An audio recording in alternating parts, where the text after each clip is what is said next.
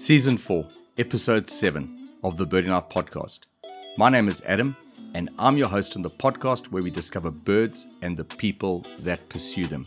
The Birding Life is proud to be associated with Swarovski Optic, one of the world's leading producers of binoculars, and spotting scopes, as well as the Birdlasser bird logging app. Spot, plot, play a part. Download and install the app to play your part in social conservation. In this episode, we'll be talking all about albatrosses. I chat to Andrea Angel, the Albatross Task Force Manager. We talk about what makes this group of birds so special, with Andrea sharing some stories of special encounters she's had while observing them, as well as the work that the Albatross Task Force is doing. We encourage you to support the important work they're doing by visiting their website and making a donation. You can find out more about them on the BirdLife South Africa website, www.birdlife.org.za. Please take some time to visit our online store on our website. We sell optics, books, art, and a whole lot more, all to help you as a birder. If you need further assistance about products or anything else around the birding life, drop us an email on info@thebirdinglife.com and we will get back to you. So, let's get into this week's episode. Okay, Andrea, it's great to have a chat to you on the Birding Life Podcast. Welcome to the show. Thank you, Adam. It's great to be on your show. And it's great to be talking to you. So I've heard so much about the Albatross Task Force, and after going on the Flock to Marion cruise at the beginning of this year, I'm even more excited about albatrosses. But before we talk about albatrosses and the Albatross Task Force, tell us a little bit about yourself. Well, I don't know if many of you know, but I'm originally from Chile, so that's where I was born. And due to various circumstances, I ended up living in several parts of the world. So I've lived a bit in Europe, and I spent some years growing up in Mozambique, and before ending up back in Chile again and doing my biology undergrad. But it was always the lure of coming back to Africa after having lived in Mozambique. And so when I was offered a master's in conservation biology at UCT, I jumped at it. And getting to Cape Town it's such a beautiful place, and I've never looked back really. And while I've been back home, sort of, I think South Africa has become my home. I've lived here since 2001, on and off, and I'm more South African in many respects than I'm anything else now. But my roots are still, some of them are still in Chile, and I still hold on to my native language, Spanish, and enjoy that. So, but I've been a conservation biologist for, close to 20 years now. So that is, in summary, my life. Obviously, you're involved in bird conservation, and I'm always interested to know this. I mean, I've chatted to Melissa Whitecross and that before, and, I've always said birds aren't always seen as the sexiest of the conservation project. There's people always want to save leopards and rhinos and all those things. What was the spark that, planted the seed that grew the love of birds in your life? I'd never really looked at birds until after I finished my master's. And I think that was when I looked at birds for the first time. And while it wasn't seabirds then, I was drawn to land birds and I did a project looking for nests in the highlands of Venezuela in the misty forests. And that's when that inquisitive sort of nature of birds and that very mystical and mysterious aspect of them, when you're looking for them and you can't find them, and they sort of peek out of behind trees or leaves, and you just have to spot them, and the bird watching. And that's when I really got into bird watching and got into that identification of them, and the diversity of birds was just mind-blowing at the time. And I think that got me into it. But if I really have to say, my love for birds started when I saw my first albatross, I think, when I was working on Gough Island and got to see these massive albatrosses, the Tristan albatross. It was just the majestic, these absolutely majestic birds they don't see you. You're on an island. They don't really pay much attention to you, and they go about their lives. But they fill the space. Arriving on Gough only and having 5 different species of albatross on the island, and hearing them and seeing them every day, it was just a privilege and an absolutely incredible experience to be around them. So albatrosses for me are something that I'm really drawn to, birds that I really care for and admire. I've always been. There were a couple of instances on Gough when we got to experience close up with albatrosses. I don't know if many people know about Gough, but there's mice on Gough, and that's one of the threats that the albatrosses face. And we had a chick that had been attacked by mice and had died, and the parents came back to feed it as they do every 2 or 3 days. And this albatross female just came up to this lifeless chick and started sort of poking at it, trying to get it to react, and it wouldn't react. And we stayed watching this albatross do this, and it took it a while, about 15 minutes or something, of insistent and persistent sort of poking at this chick and walking around and calling before it finally said, "Okay, well, I'm not getting any reaction here." And then, as luck has it or not, the male arrived, which is not, it's very unusual for both parents to be together at the nest at the same time. When the chick is quite big, they take turns. And then this male came, and the female goes up to the male, and they start this sort of bill touching and grooming of each other, the greeting that they have. And then the male immediately goes for the chick and says, "Okay, why are you not at the nest?" You could almost hear them speak. And this male took another 20, 15 minutes to convince itself that this chick was dead, basically, that they couldn't get any reaction to it. And the female kept going back to the male, kind of calling him aside and leave this chick. It's not gonna, it's dead. And eventually they both leave the nest a little bit. They go away a bit and start grooming each other. And it was such an incredibly sort of touching and sad moment to see them finally letting go of this lifeless chick that they've spent months carrying, first as an egg, but also then feeding and coming to feed every 2 or 3 days. And I think that kind of shows a side of these birds, their incredible care as parents and that sort of dedication where everything is this chick. That is all that matters to them. It was incredibly, incredibly touching moment.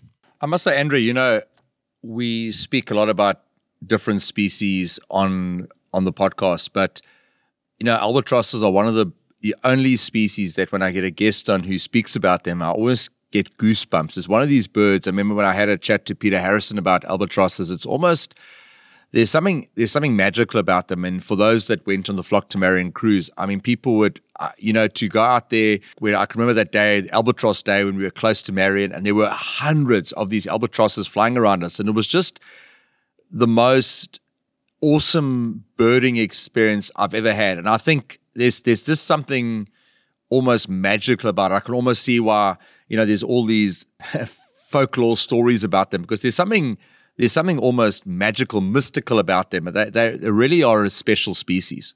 They are. I think there's, just being in their presence, I think is you feel small, you feel humbled. And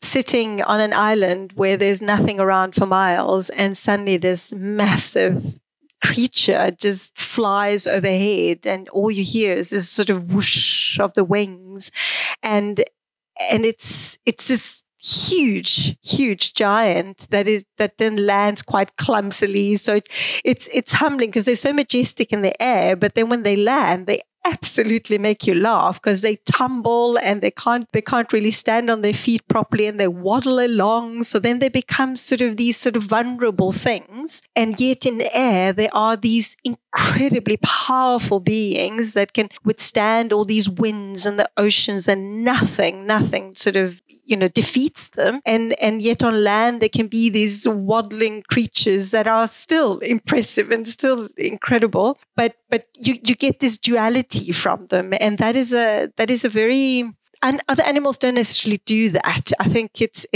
being able to see kind of through a personality, or being able to see that sort of fun and ridicule thing about them, but at the same time there's incredible you can only admire them for their strength and from their resilience and what they have to confront, that you literally just humbled in front of an albatross. I mean, they're also huge. That's another thing. They're just this very, very big birds. And when they are with their chicks, the tenderness, there's that beak could, tear your hand away or rip it quite to shreds if they wanted to. And yet with the same beak, they are grooming this chick. They are looking after it. They treat it with such care that you see it's almost like real love in their behavior. And it's anthropomorphizing, it's making them, but it's the way also we connect with things. And when we see these things, we really connect. So an albatross really wakes something in you when you are close to them and when you see them out in their environment, that it's difficult to look back, and it's difficult to find something else that really matches it. I haven't really found anything that compares to what an albatross does to you.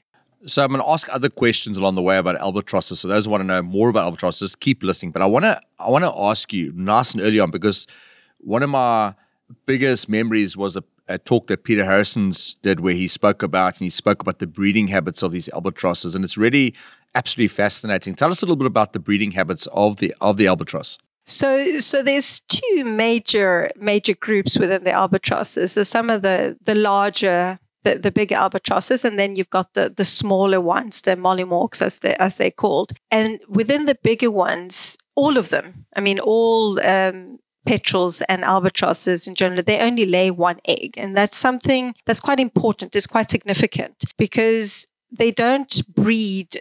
They don't breed a lot, basically. Their capacity to regenerate themselves is quite diminished by the fact that they can only lay an egg. But on top of that, the bigger ones, the larger albatrosses, such as the wandering albatrosses and royal albatrosses, they can only lay one egg every 2 years. So that again puts quite a reduced ability for them to reproduce and for them to have chicks. And further to that, most of these albatrosses don't start breeding before they're 10 to 8 years of age. So before that, no breeding occurs. They fledge from an island. They don't actually touch land in those first 5 to 8 years. They never come back to land. And then when they do, they come back and sort of circle the islands, maybe land and start looking for a mate. And they can, in this looking for a mate, take another 2 or 3 years before they find a suitable mate, someone that they said, okay, well, let's now start making a nest together. And so an albatross really has to be mature before it even starts to reproduce. And that sets them back compared to other species and even other birds and many of the mammals who within a year or two are producing chicks or a litter. Albatrosses don't. And that means that they have a high risk of, if anything happens in those 10 years, they basically lose that opportunity. They will never breed if they haven't bred already. And then the whole time, the bigger albatrosses, for instance, the Tristan albatross or the wandering albatross, they only lay an egg every 2 years, and they take up to 13 months before they can fledge a chick. So it's 2 months of incubating, and then the growing of this chick, the rearing of this chick, and bringing it food, it takes both parents. So again, if one of the parents dies for whatever reason or doesn't come back, that chick will die because it can't sustain. One parent can't sustain its growth. It needs both parents to feed it. And the parent, while it has a chick, can travel up to 10,000 kilometers to bring one meal, one squid or squid worth of food to this chick.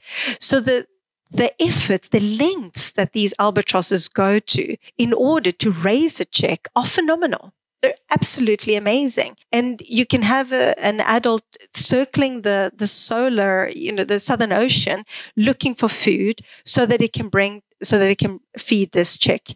And the chick grows. It's left alone on its nest after it's hatched for the parents are there looking after it for about a month or so, and then they slowly start to leave it alone.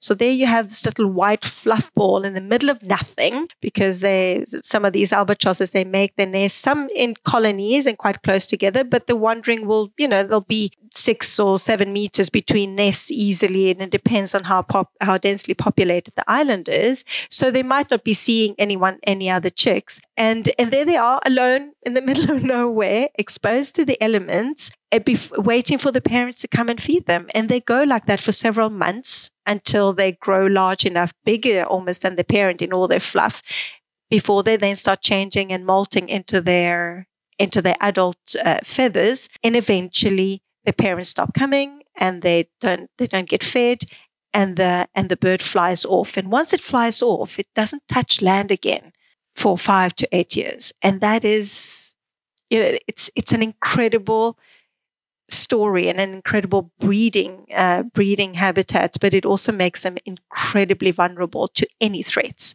As an adult, as youngsters, they're just very, very threatened by anything that happens out there that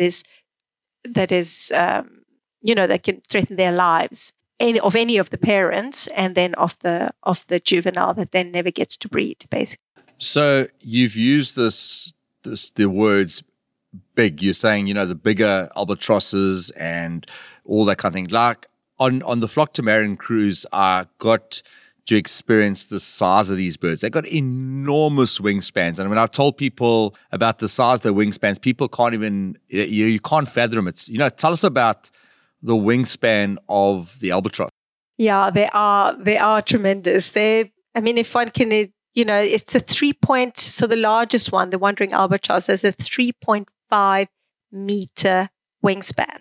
And so it's basically, I'm 1.6, so it's almost like twice me, and that across the wings I lay flat, and then this albatross I'm maybe just a little bit bigger, twice my length, but so they are enormous. And I think it's difficult to imagine it and unless you see it, because everyone's like, okay, it's a big bird, yeah, but when you see them, when you see this massive bird coming towards you, 3.5 meter wingspan, that is just, it's just enormous. And even when they just stand, an albatross stands an easy, more than half a meter, it will be 60, 80 centimeters off the ground, and it will stand. So even that, coming up to an albatross, you're coming up to a big bird with a massive beak, the length of a hand easily, this massive, massive beak. And when they spread out their wings, they're just enormous. They're just huge birds. Impressive. Probably should have asked this earlier on, but what are some of the albatross species that are found off the Southern African coast?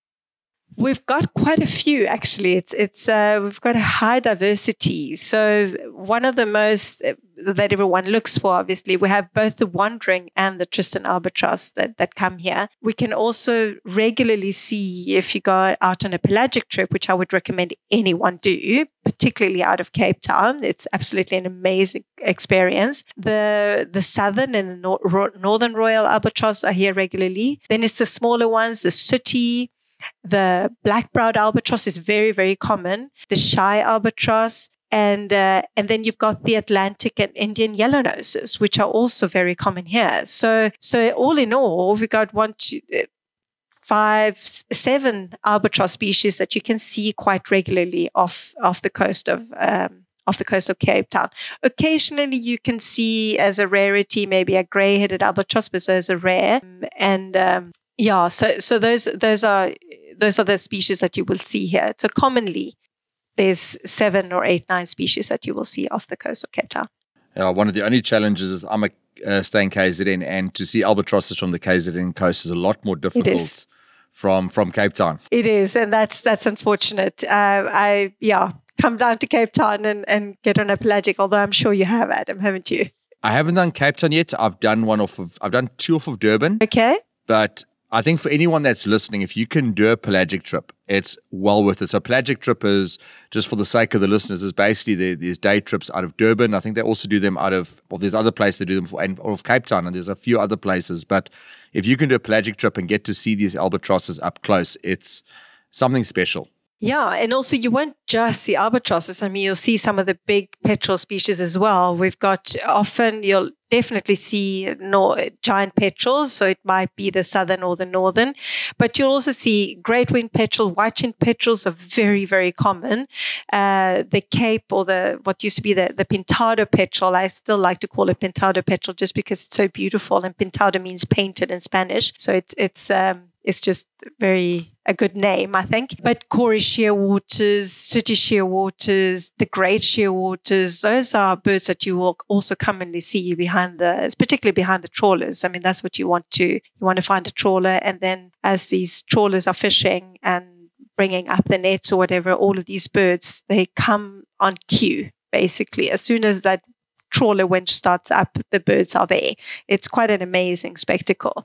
Really incredible. I think it's one of a kind. It's one of as big as going on a shark trip or any of these sort of nature spectacles. Being on a pelagic trip off Cape Town is really, really an experience to be had.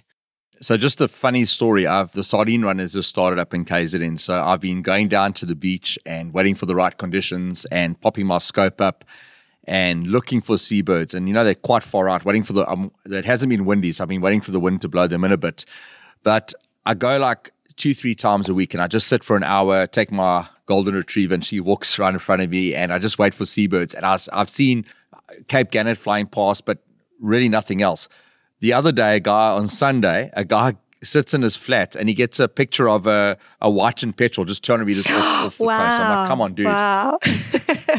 And you went there. So just a question I get asked all the time. These albatrosses fly, miles and miles, kilometers and kilometers out to sea, and they don't see land for many, many years. So what about sleeping and resting? That's what people always ask me. How do they sleep and rest? Albatrosses have this amazing, they've got the joint, like on what would be sort of our elbow, that they can just lock. So they can just lock their wings basically to stay outright. And so they don't need to flap them. And in really good, amazing winds, the albatrosses barely flap their wings. They glide. They have this incredible aerodynamic ability to their flight. And they sleep on the wing, they can do that. And they expend less energy resting like that, sleeping on the wing, than they would do sitting in water. So a lot of people say, yeah, but why don't they just sit in water? Well, it's difficult for them then to regulate their temperature because the water is cold and they would lose a lot of heat. Whereas when they're flying, they're not constantly losing the heat in that way, and they are much more effective metabolically flying than they are just sitting in the water. So they can maybe rest depending on the circumstances, because if there's no wind, then flying takes a lot more effort, and then they would have to be in the water. But if there's strong winds, they can just glide. They don't really use a lot of energy, and they can sleep on the wing, literally.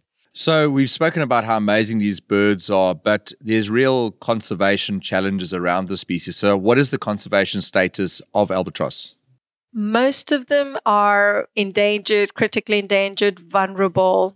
Most of them. Most of the species are in some way threatened, near threatened. There's only one now, the black-browed albatross, which has been brought on to least concern. Some of the populations are recovering off the Falklands and Chile, but in other places, the black-browed albatrosses are still threatened, and still the populations are not coming back. But most of them are in some degree threatened or vulnerable of all of the 22 species.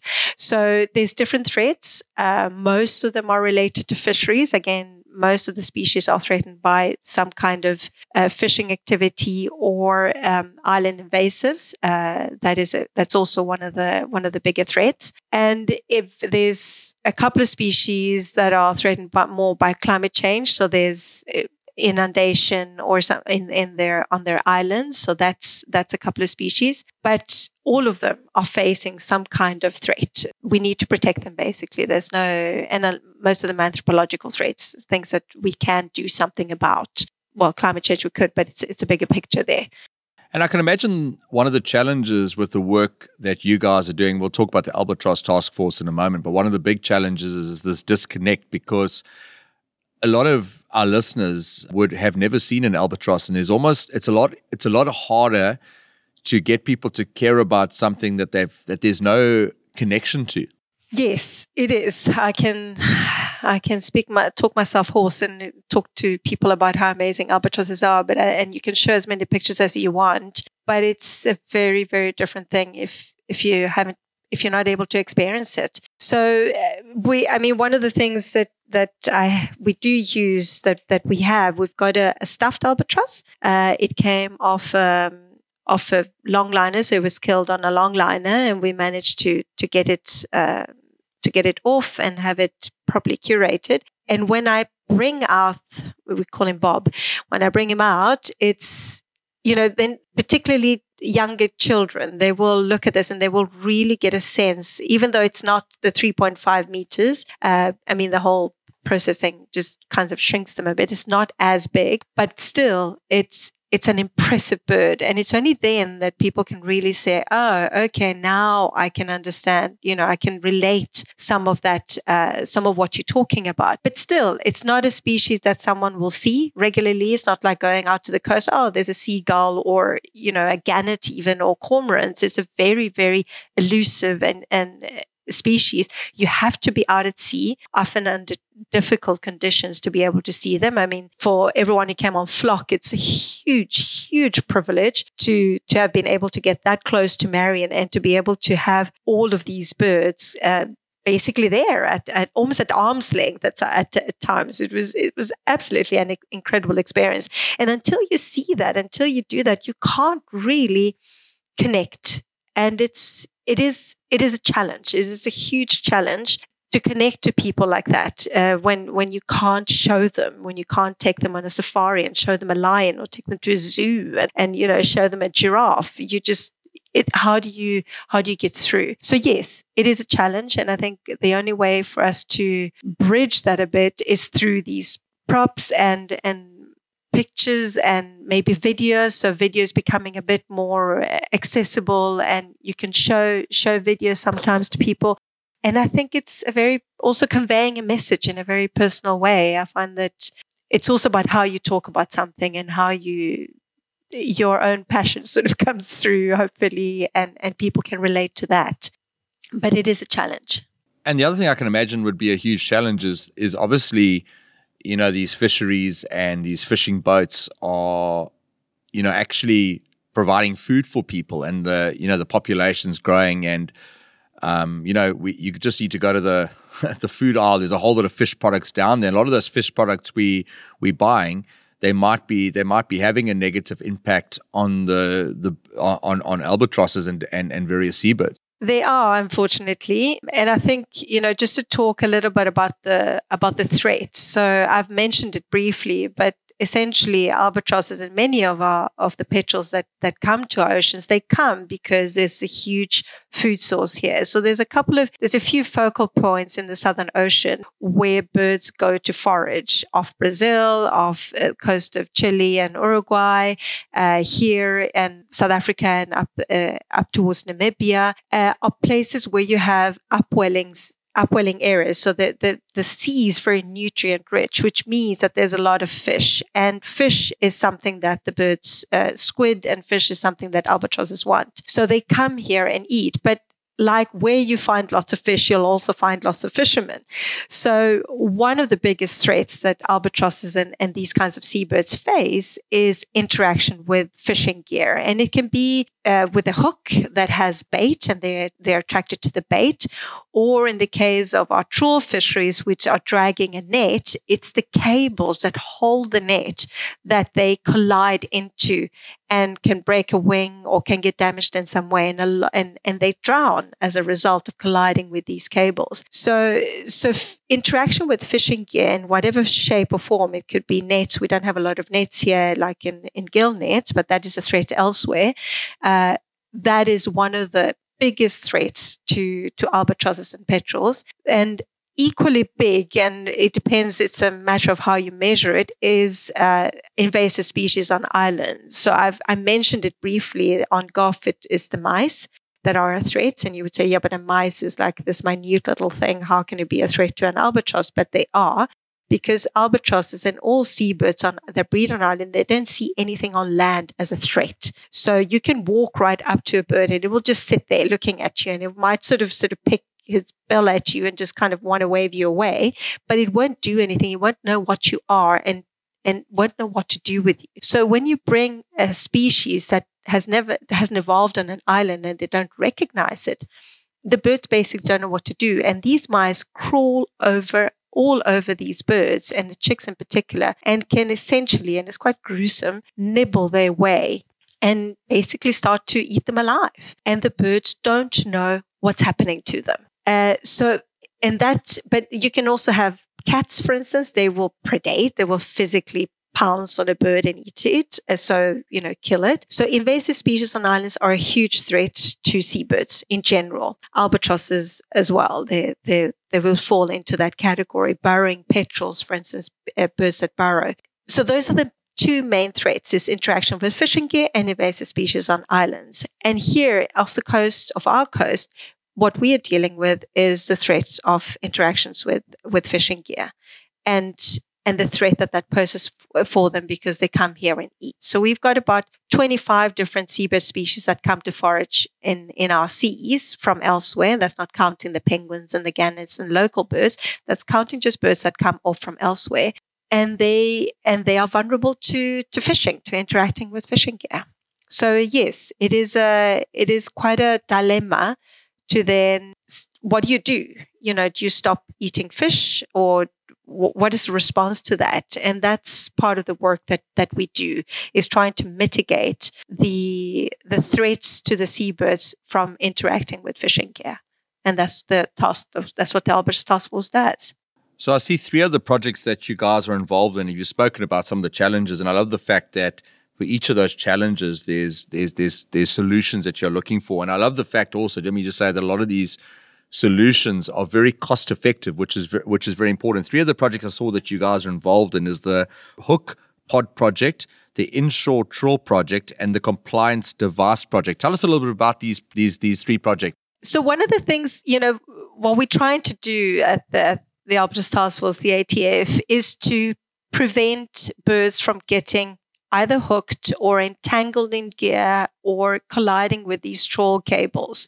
That's the main objective. That's the first main objective. How do you prevent these birds dying, basically? With seabird bycatch is the sort of the term that we use. And the hook pod is an incredible, nifty device that is able to, it's difficult without pictures, but if you can imagine like this pod that has a little hole in it, and you can clip or slide the hook, the barb end of the hook into this little pod so that it encases the barb of the hook completely. And then you can throw your gear out. So you can still bait the hook, encase this barb of the hook into this pod, and then throw your long line out, your hooked line out. And then this pod sinks to a set depth. It could be 20 meters, 10 meters. And then there's a pressure release mechanism that activates this pod, and it opens up. So it just kind of pops open and it releases that baited hook into the water. But by then, it's sunk away from the diving depths of all of the albatrosses, because albatross don't really dive. They will, dip their head into the water, but they don't dive. But some of the shearwaters can dive to 20 meters, 10 meters easily. But they will have sunk beyond the diving depths of these birds and out of reach for them. So there's no ways that they can then get hooked or grab, access this bait and get hooked. If the hook doesn't sink fast enough, but is still encased in this hook pod, it doesn't matter, because they can still take the bait if they can, but they won't get hooked, which is one of the main challenges with all of these longliners, because a longliner will set 18,000 to 3,000 hooks in the water at a time, one vessel, one set. And you can think that we have, hundreds of vessels, well, thousands in the oceans, if not more. So that's a lot of hooks in the water, a lot of baited hooks, and very attractive bait. So that's what the hook pod does. And if the hooks has been around for several years, but one of the issues with it's that it is something that you put directly onto the gear, which is always a tricky thing for fishermen. They don't even want anything on the gear. They'll be iffy about what type of lure you use and definitely no weights or anything. So to put something on the gear takes quite a lot of convincing. But if we could get all of longline fisheries to take up the hook pod, we would have solved birds getting caught in hooks. And we're talking about hundreds of thousands of birds getting hooked in this way every year in the Southern Ocean alone. So it is a solution. It is a silver bullet solution, because you put the hook pod on and the birds won't get caught. But it takes a while to convince a fisherman to start using them. And also at the moment, until there's more wholesale of them, is more widespread, it's quite pricey to buy the hook pods. You don't lose them, because the hook pod stays attached to the branch line, to the line. So when you haul, you just close the hook pod again, and it's ready to be baited, so to speak, with another hook and be set again. So it's a very, very effective and hardy device that people working with fishermen came up with many years ago. The inshore trawl project is, again, trying to sort out the mitigation issues. So trying to get what we call bird scaring lines to get taken up. And bird scaring lines, what they do is basically they form this wall, these two lines with streamers hanging off them that protect the cables off, so that the birds don't come in contact with the trawl cables and get injured as they collide with them. And getting bird scaring lines out in the inshore has been problematic, because the fishermen say, okay, well, we don't see a lot of birds. Like, what's the point of this? We don't need this. And yet we know that they do collide with the cables. So there it's a matter of, incentivizing. How can you incentivize a fisherman to do it? Even if they don't want to, well, can you give them something? And with the inshore project in particular, one of the things that they really struggle to fund is an observer program. They're required to take observers to measure their bycatch and to look at all sorts of things, but it's difficult for them. They're small vessels. They struggle to take them on. So one of the things that we helping them with is to fund part of their observer program. So they let us trial out these bird scaring lines on their vessels and make sure that we can attach them and they can use them effectively and easily, in exchange for us funding some of through the project part of their observer program. And that gives you, it got us on the table. It meant that we could talk. We could sit down, talk about what the advantages are, what we need to do, and they are gaining something from it. So there's always a negotiation in everything. Even with the hook pod project, there's a negotiation. What are we getting in exchange? Why do we need to do this? In what way does that benefit us? But then there's always the challenge. Okay, so once you're out at sea, now what? What happens? What do you do? So you've gotten them, you convince them, okay, these things work. You've got the mitigation measures, but are they using them? How can you make sure that they're using them? And that's what the compliance device, this compliance device project is about. So it's again, a little thing that it's actually a fisheries observer that came up with the idea, and it's a tension device. So it senses the pull, it records the pull of the bird scaring line. So you attach it to the bird scaring line and to the vessel, and then every time the bird scaring line is thrown out and deployed, this tension device records that, and it can tell that the bird scaring line is out because there's a pool of the bird scaring line that then gets recorded. And if you then compare that to the logbook data that each vessel needs to carry, which is, okay, we set our net at X time, you can look at the tension device which gives out the date and the time that the tension started fluctuating because the bird scan line was out. And you can say, okay, well, they were deploying the bird scan line at the same time that they were putting out the net. And that's a very easy way of ensuring that the vessels are compliant, that they're not saying, there's an observer on board, okay, let's put the bird scan lines, but rest of the time we can't be bothered. If we put those little devices on, there's 100% observer coverage. And we can check whether they were compliant. And we can also go back and say, okay, maybe you weren't compliant. Why? And that's where the dialogue starts. And that's where the negotiation starts. And that's a big part of what we do.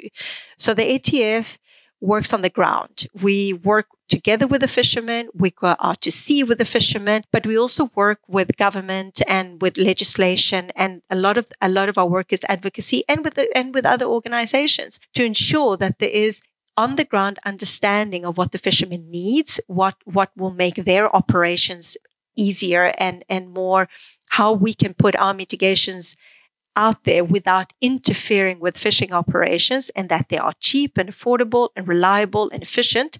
And at the same time, how can we work with government to ensure that there is some sort of compliance obligation, some policy out there, some legislation that, tells the fisherman, okay, you actually have to use this. So you're working at a top level and you're working on the ground with the fishermen as well. And it requires a lot of work. We're currently a very, very small team. There's only 2 of us working all of these angles. But if you don't do that, you won't get the respect of a fisherman. If you haven't been out to sea, they don't look at you. It's like, okay, what do you know? You don't know anything about the conditions out there. You don't know what we're facing. You don't know what safety issue. You don't know. And then we say, well, we do. So let's talk. We do know what you're talking about. And then also with government, looking at legislation and advocating for things at the other end. So those are the three projects we're currently working on. But we've had a huge amount of success with the bird scaring lines, for instance, in the offshore trawl fleet, where we were able to reduce the then seabird bycatch by 95%. And that in itself doesn't say much, but if I put it into figures, there was an estimated between 10,000 and 15,000 birds getting killed every year by the trawl fishery in South Africa. That's the offshore trawl fleet. And we brought that down to about 200 birds per year. That's a 95% reduction. And it was a 99% reduction in albatross mortality, just due to one measure of putting out these bird scaring lines. So that's 10,000 birds fewer birds that are getting killed every year, just from that one measure. But it's taken us 10 years to get there. So it's something that needs to be sustained. Just because it's out there doesn't mean it's being used. So we need compliance, we need legislation, we need all of those things to go hand in hand. So we've heard about these amazing birds, we've heard about the conservation challenges, and we've heard that there are solutions that are actually bringing about results. So, if people want to find out more about the Albatross Task Force, or they would like to support the work you're doing, how can they get more information? Well, I think the easiest way is to visit us at BirdLife South Africa, and go to our website. Our website, there's the Albatross Task Force, and really all our projects and all of the work that we do is based on donations, is based on people like yourselves being able to support what we do. So we're dependent on donations and direct money that comes to us. Most of our projects are funded that way. So please just visit our website. It's birdlife.org.za, BirdLife South Africa. And you will find out about the Seabird program and the Albatross Task Force. Thanks, Andrea. I really appreciate it. What I'll do is I'll put a link in the show notes. So if anyone's looking for this year, I'll put a link in the show notes. But it's been fantastic to chat to you. Hopefully we can have a project quite soon where we're going to be able to give you guys some funding. So the listeners, but just watch this space, and we'll let you know as soon as we have more information. But it's been fantastic to chat to you. Thank you so much. Yeah, it's been amazing, and thank you so much, Adam. And I'm looking forward to doing things together. And thank you to all the listeners for taking the time to listen to us. And please visit us. Please come to our website and see the work we do. And I'm very happy to, be contacted. If Adam, you put my email address out there, and I'm happy to receive any questions and connect with all of you. Thank you. Thanks for taking the time to listen to this week's episode. Please take some time to check out the other resources that we have on our website. If you have any questions or comments, please drop us an email on info@thebirdinglife.com. All relevant links from the episode can be found in the notes to the show. Until next time, be blessed and happy birding.